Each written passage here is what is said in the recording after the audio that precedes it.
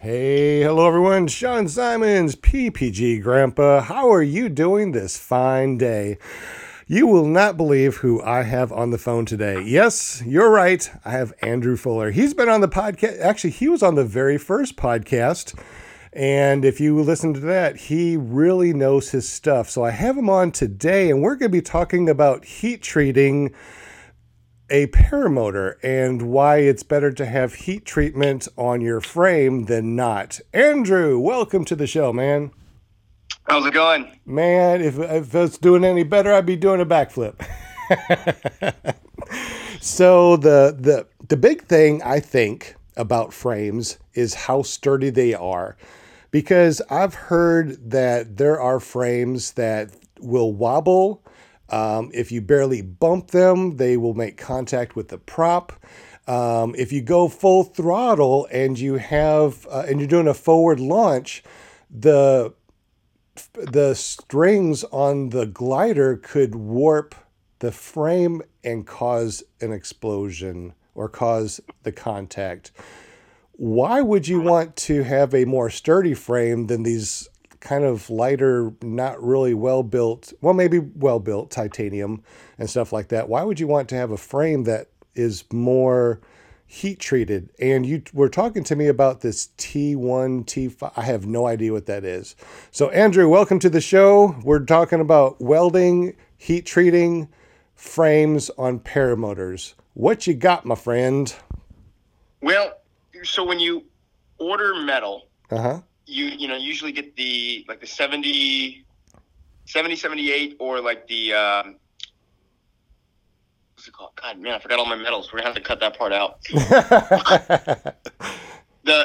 Yeah. So you usually get 6061, Right. which is your aircraft aluminum, and 6061 is T6. It's already heat treated, but when you get it and you start bending it, like when you roll cage hoops or when you have the front part of the paramotor where it curves up, anytime you bend it and you put it in a bender, Uh-huh.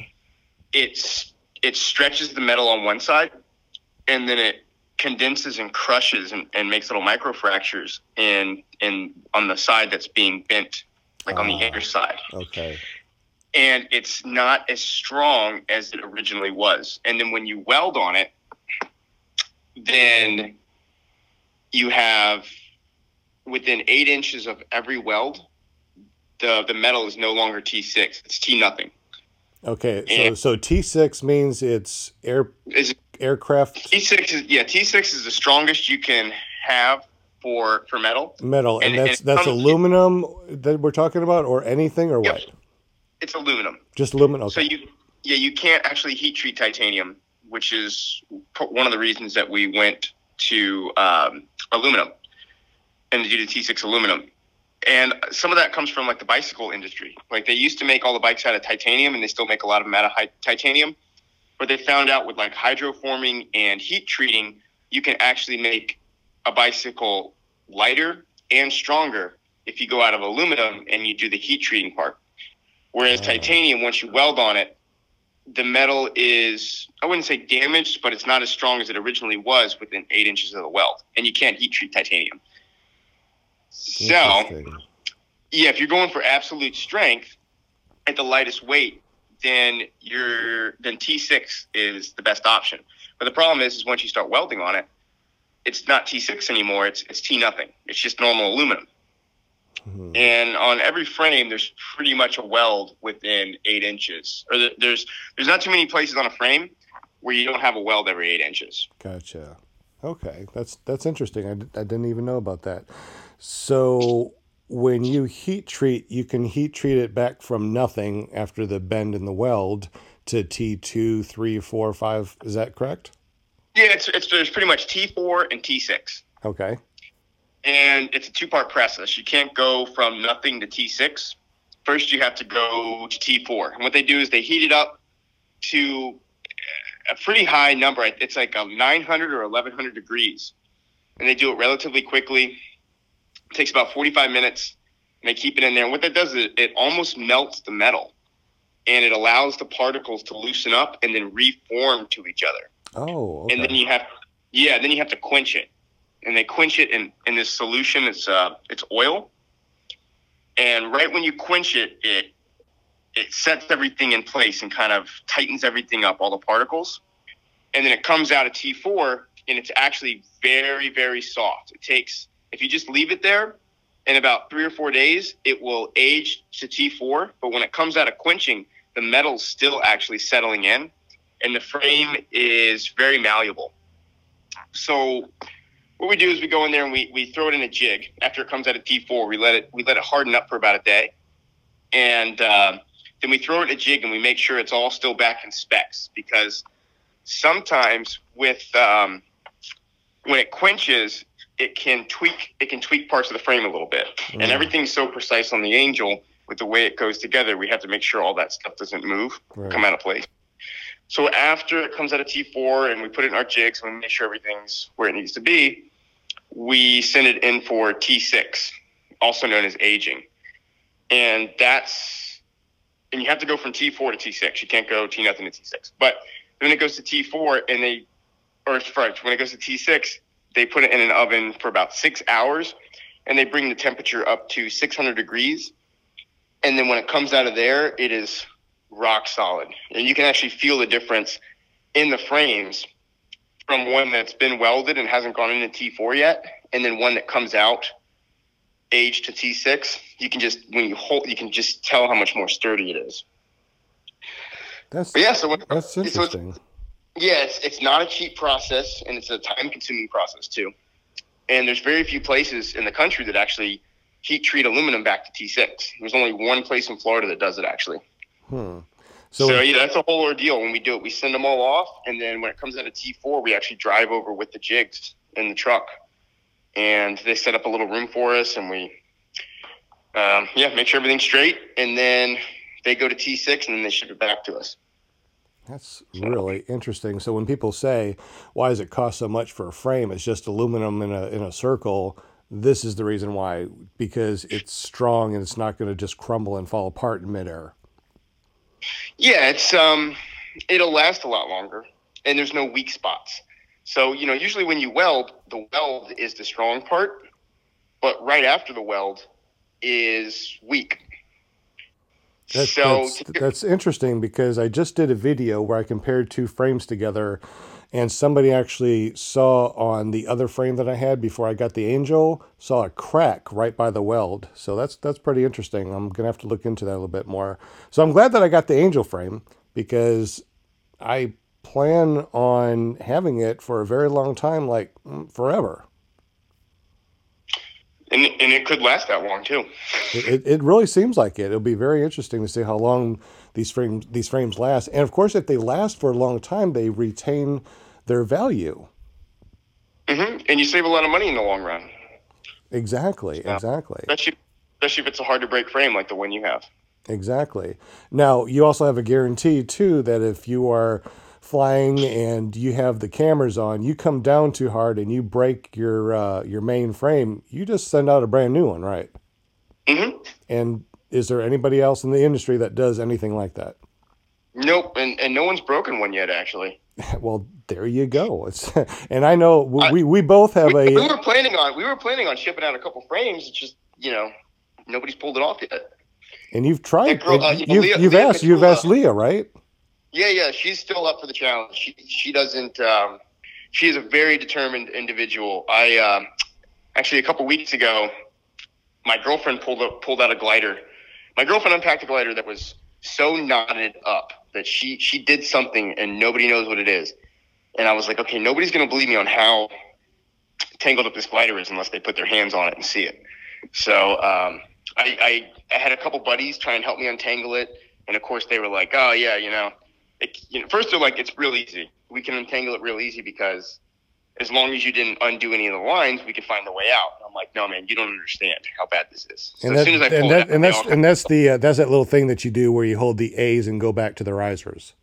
Oh no, you can't even do that. You can't do that. Wow. It's insane. Yeah, you've never seen anything like this before. Well, I took it over when I was doing acro training with Leah. I took it to her, and of course she was like, "Oh, I can get that undone. Let me see it." And I pulled it out, and she was like, "Oh my God, this is the worst I've ever seen. This is way worse than anything I've ever even heard of." And sure enough, she took it home and she's got it like 80% untangled. Like she spent about 6 hours on it one day with me, and then she took it home and she's almost finished. Like she's gonna figure it out. But yeah, she doesn't live too far away from me, and we actually trained acro this last weekend and the weekend before that.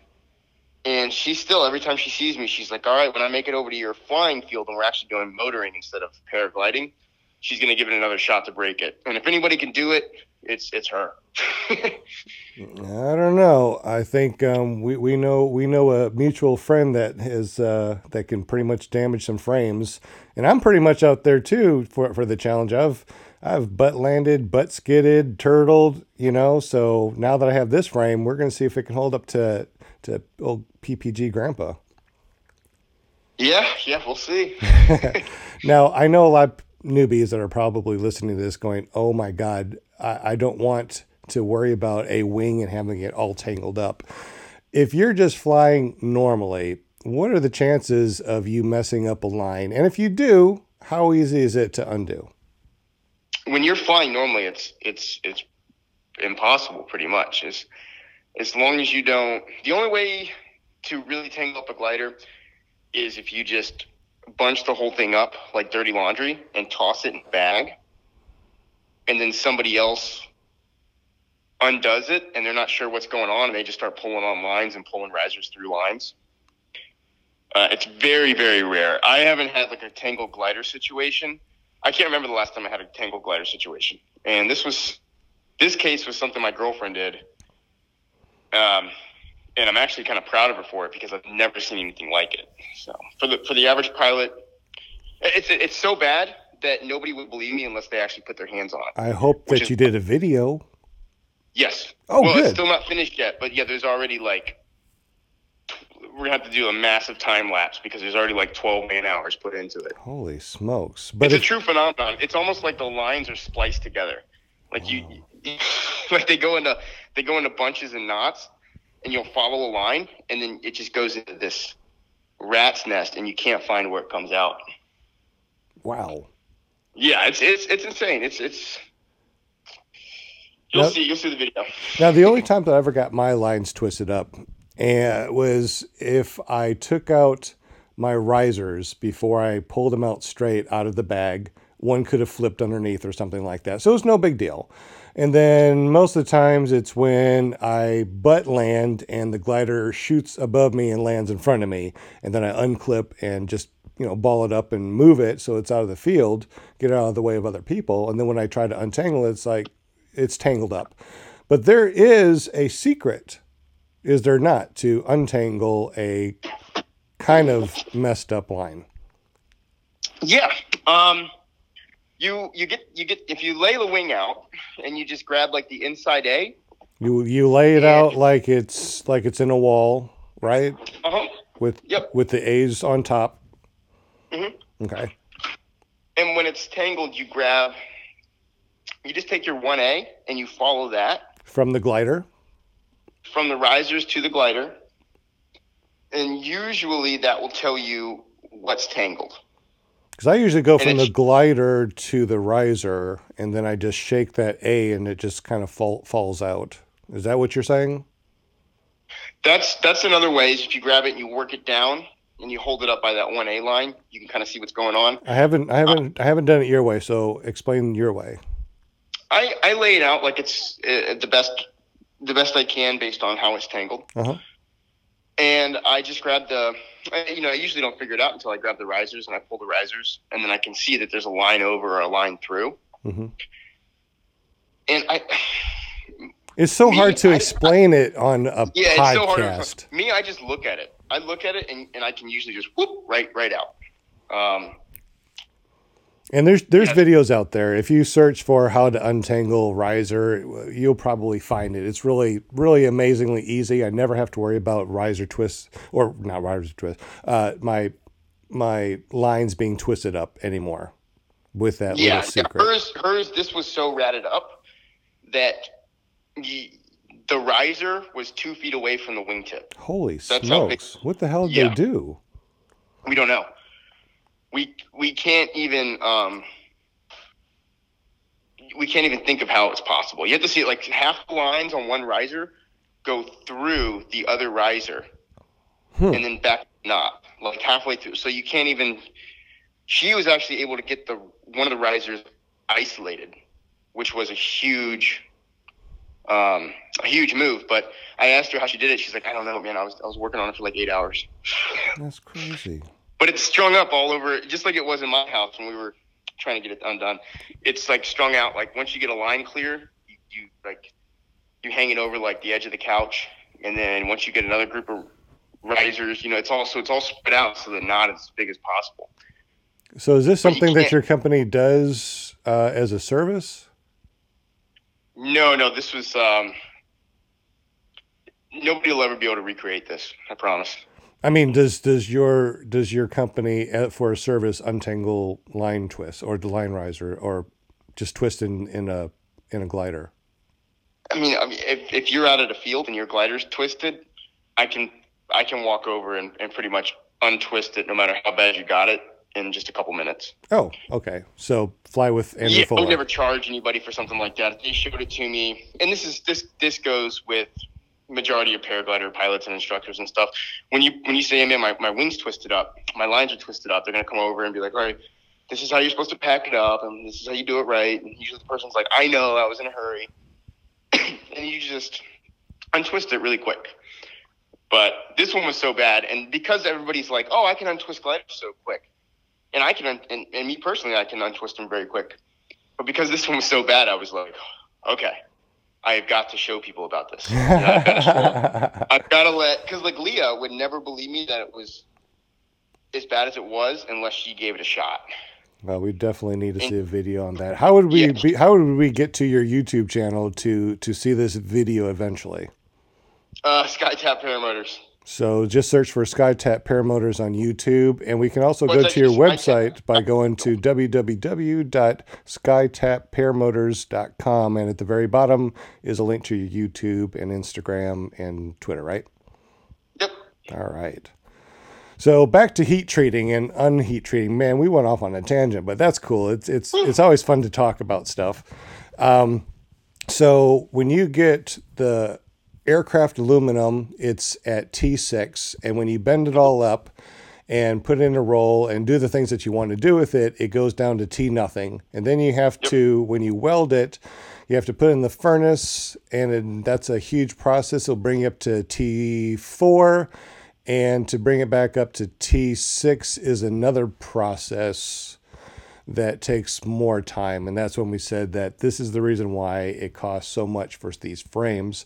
Now, there's some frames out there that are not like this. How do they make them? They just make loops and they put like fishnet around them? How does that work? Yeah, I mean, they just take the metal and they just weld it and then paint it.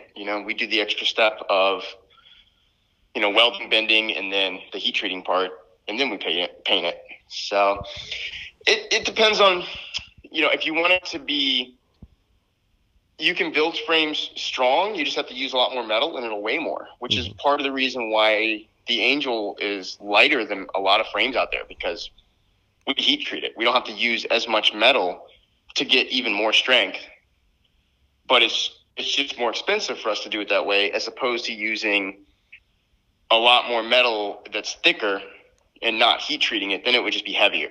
I was actually surprised. I actually weighed the frame against the other frame that's out there that's supposed to be, really super strong.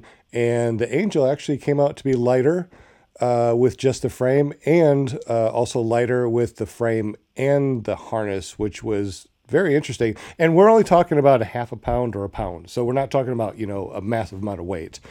And you can shave off even more weight by only putting a gallon of gas in your gas tank than 2.5 gallons. So there's ways of shaving off weight off of, you flying. It's not. Yeah, you can lightweight material reserves. Right. Knock off a few more pounds. Mm-hmm. I'm not too worried about the weight because, when you're talking about 5 pounds overall, that shouldn't be a big difference. When weight starts to bother me is when, there's certain engines out there, like the Simonini, which is a great, reliable engine. quite possibly the most reliable engine out there for two-stroke, but it's 12 pounds heavier than a Vitarazi. And now you're looking at a significant weight difference to where you'd rather have a Vitarazi, which is just as powerful. Its parts are significantly more available, and it's almost as reliable. But 12 pounds lighter makes a huge difference, especially when it's the motor, because the motor is the furthest thing away from the hang point and the center of the frame. So it's having weight in the frame, which is wrapped around the pilot, is a little different than having an engine that adds 12 extra pounds of weight. Exactly. Because it hangs back and creates leverage and makes it feel even more heavy. I've shaved off a bunch of weight off of myself, even though I haven't changed, body weight. I get these boots that are lighter than shoes. I wear parachute pants instead of jeans, and lighter weight jackets to keep me warm. And I shaved off a bunch of pounds, and I can also go from, 2.5 gallons that I normally fly with, I can go down to a gallon. But I don't feel the difference. And just like I was telling you, a lot of these people that are having issues with frames and how heavy they are is because they put them on their back. I got the darn notifications on. Let me turn that off. So what I do is I use a wheeled dolly to wheel my paramotor out to the field. I kite my wing and then clip the wing into the motor or into the frame. And then I sit in the frame, clip in, stand up, go full throttle, and I'm up in the air. So I don't even hold it on my back very long. These other people are putting them on their back, and they're walking out to where they are. They're even kiting their wing with it, and then they bend down and they clip in, which to me is just a ridiculous amount of time to be carrying 50 or 60 pounds on your back. Yeah, I can walk pretty far with my frame on my back, but it's just unnecessary. Exactly. And for us old farts, you're young, and I'm 50 years old. And of course, there's people out there like 50, that's not old. But when you get up there, you don't want to be holding 50 or 60 pounds on your back while you're clipping in. It's so much nicer just to sit in there, clip in, stand up, go full throttle, and you're up in the air. So, you're only holding it on your back for less than a minute. Yeah, I think the reason why a lot of people do that is because of the way that their paramotor is designed with such a low seat. Mm-hmm. Where if you get out there in the field, to put the motor on, you'll have to sit with your butt almost on the ground. And it's kind of hard to get out of that. Isn't that kind of dangerous? If you come down and do a butt landing, you actually would be kind of crushing your back and spine instead of, letting the paramotor take the wrath of it. Yes, you would have your butt would take all the weight. That could be added weight from the inertia of the swing, because a lot of times when people hit the ground, it's on a surge where they're swinging out. And a lot of times people try and save it by hitting the throttle. So now you're looking at extra momentum from the swing, the extra motor from the weight in the cage, an extra 50, 60 pounds. Right. And then also the thrust of the motor, which depending on how much throttle you're giving it, could be up to like 160 pounds of thrust. And if you hit and your butt's the first thing to hit, then or your frame isn't strong enough and it just crushes right through the frame, and then you take it on the butt, yeah, you can get some pretty serious injuries. That's like jumping off your house and landing on your butt. Yes. All paragliding harnesses, with the exception of like some split leg harnesses and some hike and fly harnesses that are meant to be minimal weight, because people are going to be hiking up, thousands of feet to that perfect little launch spot to do a speed ride down. Right. Every other harness, though, has some sort of protection underneath your butt. So if they're trying to save weight, they have an inflatable airbag. So as soon as you're moving forward, it has a one-way vent that lets air in, and it fills up about like an 18-inch airbag underneath your butt. Wow. And it looks like you're flying around with a cocoon on your back, because it comes all the way up to the top of your shoulders. I seen that. I thought that was just like foam or something. And then the other ones, like acrobatic harnesses, mm-hmm. which acrobatic and freestyle, they actually have foam. They'll have like 8 inches of foam under the butt and it goes all the way up to about the middle part of your back. And they do this because acro guys are coming in trying to do fancy landings, and they're more likely to hit the ground because they're training acrobatics, and they might come down into reserve and stuff. So they have all this foam and this padding to protect your back and your butt. And then a lot of paramotors don't have that, but it's something that's pretty much required for people to, like, if you're looking for harnesses in the free flight world and it doesn't have spine and butt protection, then you're asking for it. You know, you're not going to purchase that harness because it doesn't have any protection, because everybody knows you're going to have a bad landing, you're going to have a bad takeoff at some point, and you're going to hit the bottom of the harness, and hopefully there's padding there. So I haven't seen any paramotors that have a way of cushioning a butt landing at all. The only thing I saw, like, is with your frame where you have feet, where if you do hit, you got a zone that crumples and takes all the impact, and you don't have to worry about just landing on your butt. Yeah, like foam in an airbag won't stop the extra weight of the paramotor. Right. It's not enough. So you have to have a zone that crumples, kind of like your car, in a high impact like that to protect your spine. Yes. So you want the material under there. Part of the reason that we heat treat it is so when you hit it, there's no weak spots. It will actually crush, instead of having weak spots like around the welds, where like the weld will break on impact. Oh yeah, that would be good, because that'd be like a sharp edge that could break apart and stab you. Yeah, and it wouldn't crush like together. You know, like if there's a weak spot, the metal will break in one or two spots, and then it's not going to actually crush. So it kind of nullifies the point of doing it. You want to have it. You want to have all the metal equally strong, so it's like crushing a soda can, right? Where it stays together, but it crushes. Interesting. Sounds like you're eating. Yeah. Yeah. So a lot of the things I do in paramotoring, or what I use to gauge in paramotoring, is what the free flight guys do. So with free flight guys practicing acrobatics, 2 reserves. So when I fly, I have 2 reserves with my motor. They all have spinal, butt, and back protection on nearly every single paramotor harness, unless it's a hike and fly. So I put back and spinal protection on our frames. That reminds me, reserves.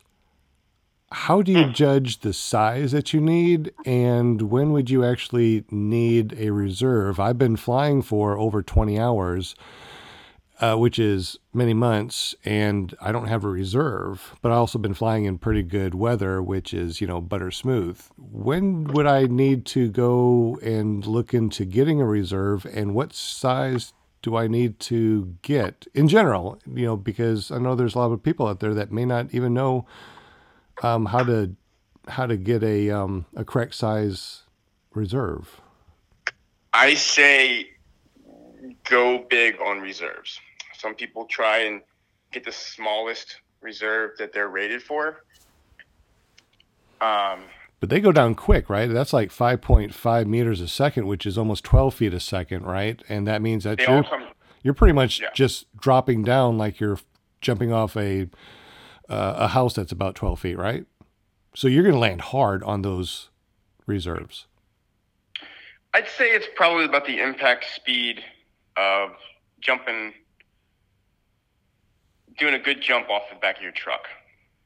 But doing a good jump off the back of your truck with just a free flight harness on is a completely different game than putting your paramotor on and jumping off the back of your truck. Your ankles and everything and your knees can handle you jumping off the back of a truck. You add an extra 60 pounds and you jump off the back of the truck, that could break your ankle. Yeah, I didn't. Plus, you're not able to tuck and roll or do like a PDF landing. Right. To kind of save your ankles. So if you have an Angel, we suggest you stay in the seat and let the frame do what it's going to do.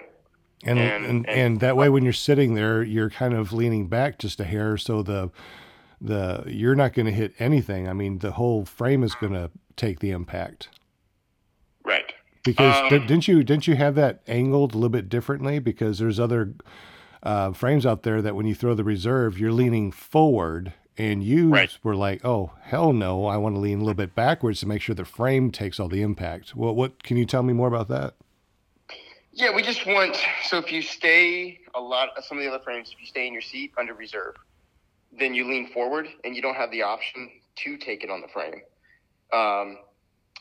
And if you're under reserve on our frame and you get out of your seat, you want to do exactly what I told you not to do, and you want to get out of your seat, you can still do the PDF, or it'll still be where you have your feet underneath you.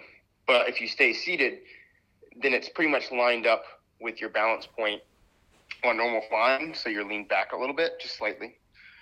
And you stay in your seat and you just crush that cage and get it on video and send us the video, and we'll send you out another cage, So even if you pull a reserve and you come down and crush your cage, you still take care of us. Oh, absolutely. Man. That's one I'd really like to see. So if you guys are out there right now listening to this and you want to get yourself a SkyTap Angel frame, tell Andrew Fuller that you heard PPG Grandpa talk to you about this, and he will give you $200 off a complete setup just because you're listening to this podcast. Don't tell anybody about this. This is only for you, and give Andrew a call and say, "Hey man, I want one of these frames." Now, how would they be able to get up with you? Through your website, correct?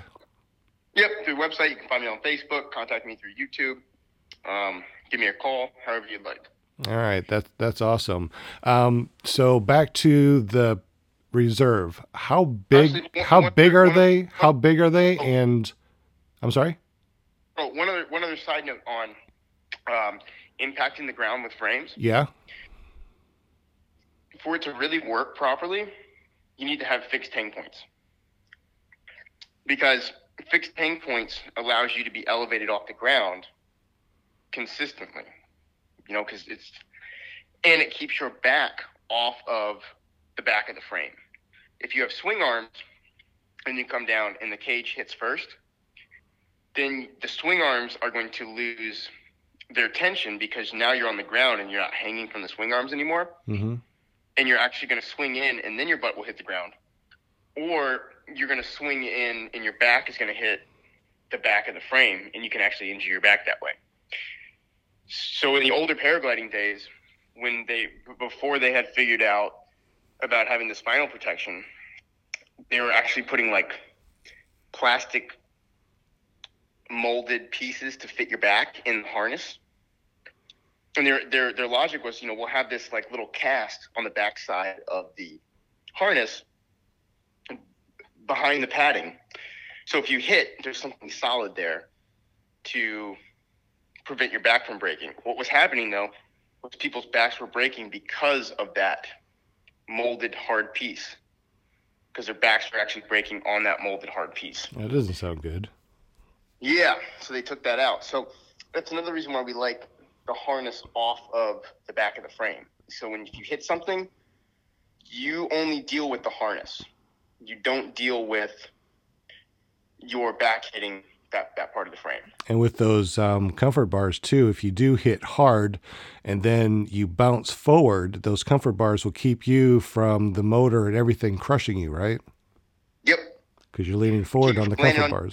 When people go down forward, they put their hands out. Mm-hmm. That's a lot of thrust and pressure and weight on your hands, and you can't stop it. It's going to push all the way through until your hand is crushed up on your body, and then it'll break your wrist or at least sprain your wrist. So when we have those comfort bars out in front, you might stick your hand out past those comfort bars, but before it can crush your arm up on your body, the frame is going to absorb the rest of that pressure, and your arm is free to move in there. It's not going to get pinned up against your chest. And if the motor is still running, as soon as you open up your hand to land flat down, the trigger goes to a locking point to where when you slam down, it doesn't go full throttle. Yes. And I have not seen any other throttle out there that's similar. Is there any ones that are out there, like on maybe a Scout or something? How are those done? If you lean forward, you're going full throttle, right? There's not even locking mechanism, or is there? Yeah, we have on the back of our throttle, we have a safety that's similar to the safeties on most pistols these days. Mm-hmm. Whereas, if you just pull the trigger, it won't shoot. But if you're holding the gun in your hand, it allows the trigger to be pulled. Gotcha. And most other throttles out there are bicycle brake throttles, and they do not have anything like that. It's just an open throttle. So no matter if it's in your hand or not in your hand, you can operate the throttle. And that's another reason why I got this Angel too, because I'm old. I know that I'm gonna do something stupid. I'm not young like Tucker that can land and hit all these landings like a butterfly, and I can trip and fall and land on my face. But even if I do, I don't have to worry about it. And pretty much everything that I said I wasn't going to do, like turtle or butt land or skid off or sit down early, I've done it all. I even fell forward and nothing happened. So the frames that are made to take abuse and you replace them if we come down too hard and crush the main frame, I mean, why would anybody get any of these other paramotors that are out there? I don't understand. Because they're lighter? What's the difference between a lighter one and the Angel? I think it's just they're lighter. One of the selling points on other frames, and it's genius because it's simple and it's a first impression sell. Mm-hmm. Is you say, hey man, look how comfortable this thing is on your back. See that? Don't you like that? Isn't that great? Yeah. Some of them are heavier. You're like, well, this feels real good on my back. And that's the main thing that's the main thing you hear people talk about on motors. And they're not really concerned as much about the performance. The Angel, that's its weakness, is when you put it on your back, because of all the safety, the way it's all tied in to the fixed hang points and it's sitting lower to protect you from when you hit the ground, it doesn't feel as comfortable on your back as some of these other frames. Some of them, most of them, are even lighter. The Angel's actually light. That new harness that you got me, I love it. It does not feel like there's a lot of pressure on my back anymore or my shoulders. Yeah, I'll tell you, that harness does make a big difference. It gets it down pretty close to feeling like the other ones, but still not quite as good. Especially if you try out one of those really lightweight ones with like a lightweight motor, like a Atom 80, mm-hmm. then it really feels light. And, you're selling this to people that haven't even flown yet. Yeah. So they don't know they can't take it up there and test it. And then you have guys that have flown one frame, and it takes about a year. I wouldn't say that long, depending on how your training comes from. It takes a little while for you to realize what you like and you don't like, and you actually have to fly a lot of different gear, so you can actually have data points to make decisions off of. Right. So when people are starting out, they don't have any data points. They go for, what does this person fly, or what does my instructor suggest, and all this. The Angel, because of the way it's set up with its hang points and how it weight shifts and all that, will outperform every other frame on the market in terms of weight shift, balance, thrust point. I mean, it can outturn, like a lot of these swing arm frames, because they offset the weight shift to counter prop torque. They can only actually weight shift one direction, and the way you weight shift that one direction is you actually have to lift up one leg and push the other leg down. That's the weight shift. That's a leg exercise. Mm-hmm. Weight shift is when you just roll your hips to one side of the frame and the other side of the frame. And I noticed that too with this harness is all I have to do is move my butt a little bit to the right or move my butt to the left, and the whole thing is turning so nice. I was so impressed because it's been cold. I usually get up in the air, I stow my brakes, put my hands in my pocket, and I weight shift. When I first tried your harness, I was amazed at how well it shifted compared to, the same frame that I was flying before, but just changing the harnesses was night and day. It's like the difference between going from a Yugo to a Mercedes. Mm-hmm. Yeah, we actually started prototyping harnesses all the way back in 2016. Wow. That was the longest part of it. So it was basically 3 years on prototyping the harnesses and 2 years of prototyping the frame. That's So interesting.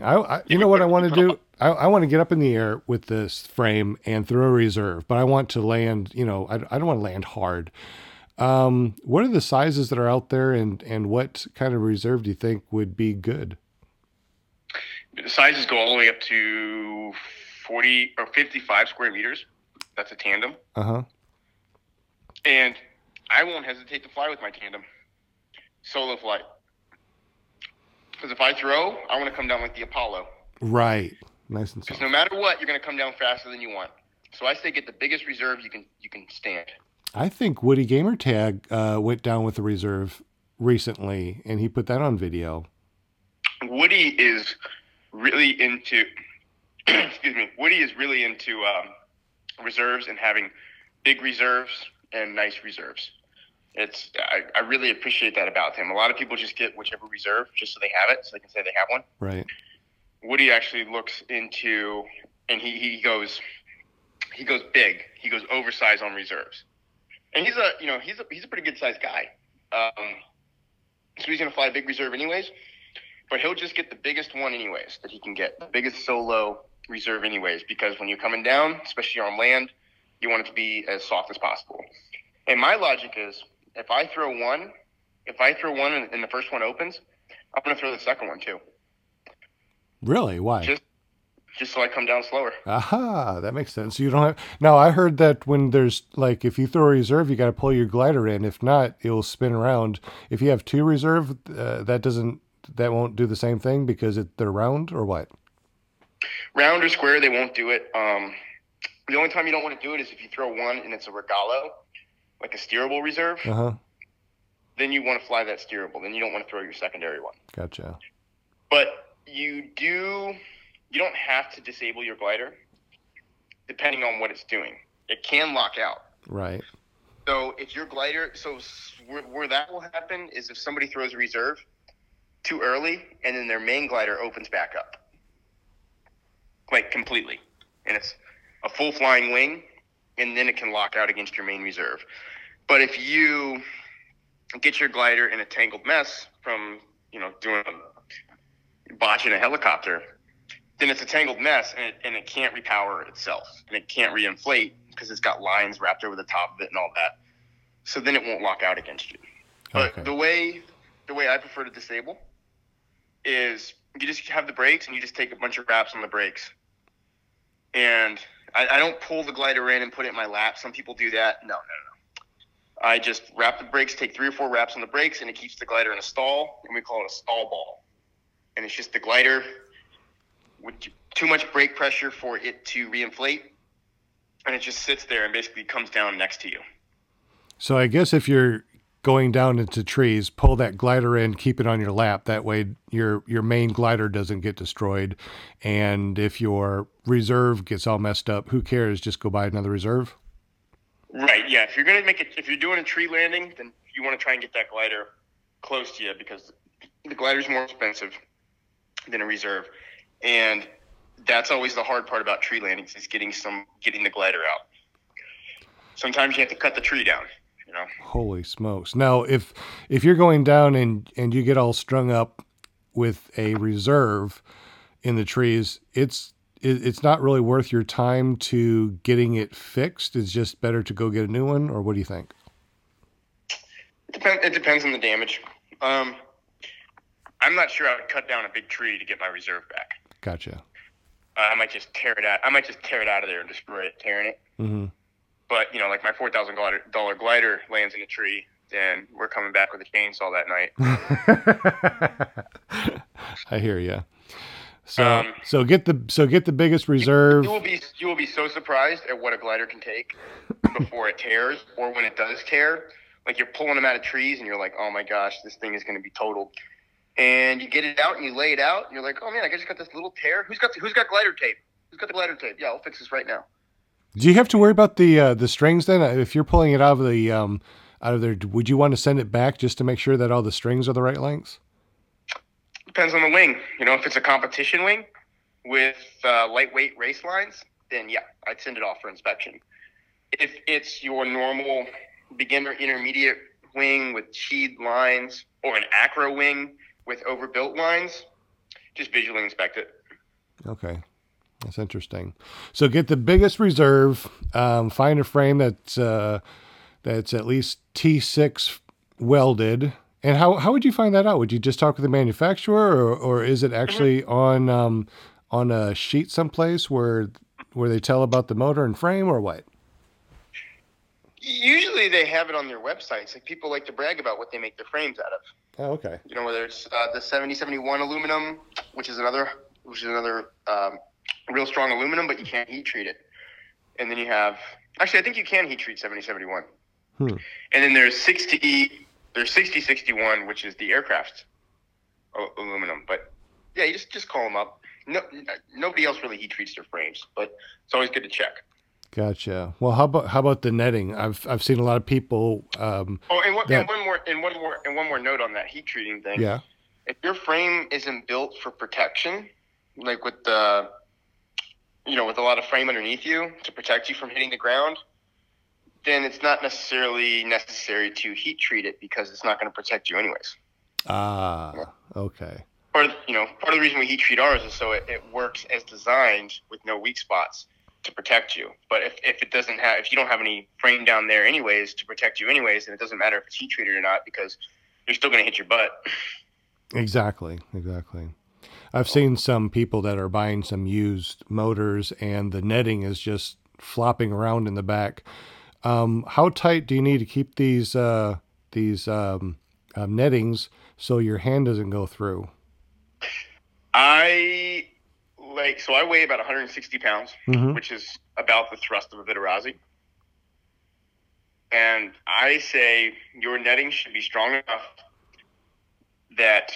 and tight enough to where you can't put your hand on the prop, put your hand on the netting, and push the two together. No, because usually when you're going to contact the prop, you're at full throttle. So you got to think you have 160 pounds of thrust moving forward.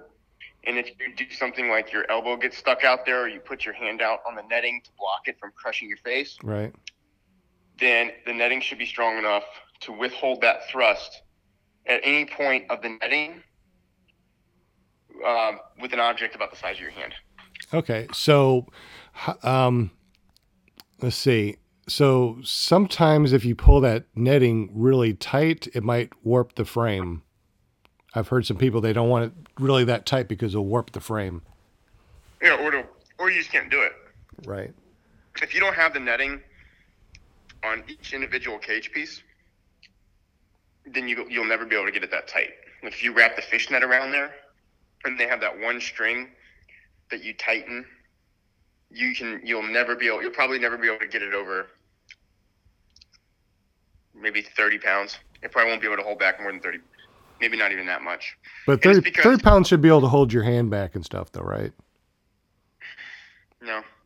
Because when you're going to block it is when it goes to throttle. It's not going to come at you at idle. Right, but if you're up in the air and your hand goes back, just to stretch, your hand's not going to go back into the prop. No, That's and it good. should. As soon as you touch the netting on those frames, it should alert you, like, hey, wrong direction, bud. It should be.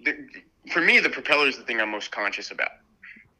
So what have you done on your frame to make sure that people are safe with the netting?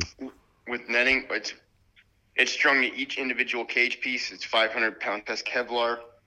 It's pop riveted in all around the outside of the cage, and at all where the netting meets the cage, it's pop riveted in. So it's strong enough. It's strong enough you can stand on it. So you won't have to worry about your hand going through or your throttle going through or anything like that. Right. That's good. And you said you can. Did you just say you can stand on it? Oh yeah. So it's not going to warp the frame. No. So we have double hoops, and double hoop is usually about 4 times stronger than just a single hoop. And then on top of that, instead of having spokes that are held into place by netting tension, everything has certs. There's 5 connection points, 5 certs for each 5 cage pieces, and there's 4 Velcros per cage piece. I've noticed that it's pretty darn tight, and I think I saw you doing pull-ups on the netting, and somebody was playing tennis with these pieces. Mm-hmm. Yeah, when we string it up really nice and tight. Like, we hang a weight off the end of the line after we run all the Kevlar through, and we haven't pop riveted it down. We hang a weight, and we just, with our hands, we just grab and pull and stretch the netting all the way through. So it's already tight, very tight.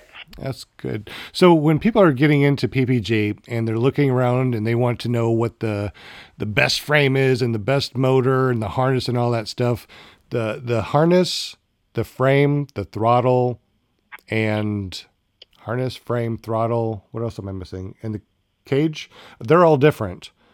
And you can pretty much piece together anything that you want. You can have like the Angel frame with a Moster 185 or a 205 or a Thor, anything that you want to. And you don't even need to keep this Angel harness. You can do any type of harness that you want to on there, and any type of throttle you want. If you want a bicycle throttle, you can do a bicycle throttle. So when people are asking, what's the best, what's the safest, what's the lightest, you know, I mean, how do people actually go about knowing what's the best and the safest? You gotta weed through all the answers. I hear you. You know, because nobody's gonna tell you that. They're not gonna tell you that. Yeah, our frame is less safe. Right. They might say you don't need that safety. But they're not gonna say, yeah, that one is significantly safer. It has a infinitely stronger netting with infinitely more protection from the propeller, where, you know, nobody's gonna shoot themselves in the foot like that. So for me, it's just you just gotta work through all the answers. You know, if it makes sense that you have individual cage pieces pop riveted, or 500-pound test Kevlar pop riveted into each individual cage piece, and that's obviously much stronger than just having the fishnet stretched around, one fishnet stretched around all the entire cage. Mm-hmm. Just, you know, you use common sense when they say you don't need to worry about that. You might want to worry about it. And if you do, you know where to go. Yeah, like one of the ones that really bothers me, I get depressed just talking about it, is there's certain frames and they have very loose netting. Yeah. And it has big gaps in it, and it's not real tight. They can't get it tight. And you have to actually hold the throttle a certain way. I saw that on YouTube. Yeah. And if you don't hold it the right way, then the throttle cable will go into the propeller. And so their way that they fix that is they just tell you to hold the throttle a certain way, rather than fixing the substance of the problem, which is there's giant holes in your netting that the throttle cable can fit through, and your netting's not tight. And it blows my mind every time I see somebody purchase one of these cages. Because they're light, right? Not even that light. It might be a pound lighter than mine. Same engine. Almost no weight shift. I've actually tested this motor with 3 different instructors, 3 different dealers. Mm-hmm. Because, you know, we would be talking paramotors and stuff, and I would be like, you know, based on what I'm looking at in your design, I don't see how it's going to weight shift that well. And they're like, oh man, it's just like free flight. That's when you know somebody doesn't know what they're talking about, if they say it's just like free flight. Right. Because there's no such thing as a paramotor that's just like free flight. The closest paramotor to free flight is the Angel, because we have the same weight shift as free flight, because you roll your weight to one side of the frame or the other, and that's how you weight shift in the Angel. Whereas the swing arm frames, for one, the weight shift is already offset to counter the prop torque. And 2, you can lean all you want, but if you don't lift your leg up, then that swing arm can't come up to cause the weight shift. And to counter the torque on the Angel, you have ATLs. You have ATLs, or you can actually offset your hook ends. That doesn't sound fun. No, it works really well. I don't know. I like it even on both sides, and if I want to do something, I'll pull the trimmer out maybe just a little bit if I'm not flying perfectly straight. But so far, I think I think. Yeah, so you know how like on like single engine Cessnas and stuff, they offset the propeller direction to counter torque. Right.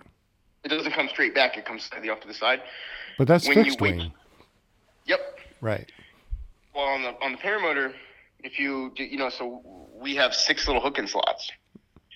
If you go, and you're probably on number 3, if you go 2 and 3, it'll slightly offset the propeller thrust, and you'll fly pretty much straight. But the problem is it's not laminar. Right. The good thing is when you come off the throttle, you're still flying straight, but it's not laminar, meaning at 25% throttle, it's still pushing the same way, and at 75% throttle, it's still pushing the same way. Whereas ATLs, they're however much throttle you give, the more they work. And ATLs mean what? Anti-torque lamels. Mm-hmm. Yeah. And they're just little plastic things they're just little plastic things that fit on your cage, right? Yeah, simple and easy, and they work really well. Yeah, I can't wait to go out with I'm putting on my ATLs and going out flying. It looks like this next Saturday coming up is going to be a good fly day, so I can't wait to do a comparison between, 2 frames, the same motor and 2 different harnesses. That would be pretty interesting to see what the difference is. Yeah. Oh, so back to that one frame, I tested 3 different times. But the first time I flew it and I was like, man, I have to be missing something here, because there's people saying great things about it, and I am not understanding what they're talking about. So I reached out to 3 dealers, and they're like, yeah, man, come on by. We'll make sure everything's fitted right, and and I felt kind of stupid doing it, because I was like, I know a lot about motors and frames and stuff, but this one stuck out as exceptionally not really good. And I went and flew it with another guy. And I actually spent about an hour at a fly-in with one of the dealers. And I flew it around. I come down, landed, and kind of adjusted some stuff. I ended up taking off the torque strap. Like, they actually have a strap to prevent your weight shift to counter prop torque, which I thought was really weird. That is weird. Yeah, so I had to pull that off and loosen up the harness. And I flew it around for like 45 minutes, came down, landed. We talked with it afterwards. And then I did that one more time. And I'm like, it's not me. Mm-hmm. So, but every single one of them told me it's just like free flight, and one of them has never even free flown, so I don't know where he got that information from. But it definitely was not like free flight. Nothing really is. Even the Angel, as good as weight shift it has, it's as close as it gets to free flight, but there's still the extra weight. So in free flight, when you weight shift, you're weight shifting your weight and the harness. Everything moves. In paramotoring on our frame, you weight shift you and the harness, and the frame weight shifts with you. Whereas if you have swing arms, you weight shift and the harness weight shifts with you, but the frame doesn't weight shift. So you can't get as much. It's so hard to explain this on a audio podcast than actually showing what we are talking about. And Andrew and I, we're going to be putting together some videos here in the future. And if you want to see them, go to ppggrandpa.com and we'll post them there. And we'll also post them on SkyTap Paramotor, or is it SkyTap Angel YouTube? Yep, SkyTap Angel's the YouTube. SkyTap Angel on YouTube, and SkyTapParamotors.com is the website. But we're definitely going to be putting together some videos that will actually explain the difference. But if you're interested in getting one of these Angel frames, like I said, tell Andrew that you heard this on the podcast and PPG Grandpa sent you, and he'll give you $200 off. Like I said, don't tell anybody. This is just for you because you heard this podcast. I think that we covered a lot of stuff. We're rolling up on 1 hour, which is crazy. It doesn't even feel like we talked for an hour. I truly appreciate your time, man, because I know that your time is really important to you, just like our fans out there. you listening to us for an hour. We really appreciate you. We're on iTunes, so if you are listening on iTunes, if you could go and rate us, preferably a 5-star would be very nice. We are on a bunch of other platforms, so whatever you're listening to, if you could rate us, I totally appreciate that 5-star. And get up with Andrew and get yourself a setup with $200 off. You just can't beat that. And we have just crested an hour. So thank you, Andrew. I really appreciate your time. We definitely need to yap again. Yeah. And we'll catch you next time, man. Have a good one. All right, bud.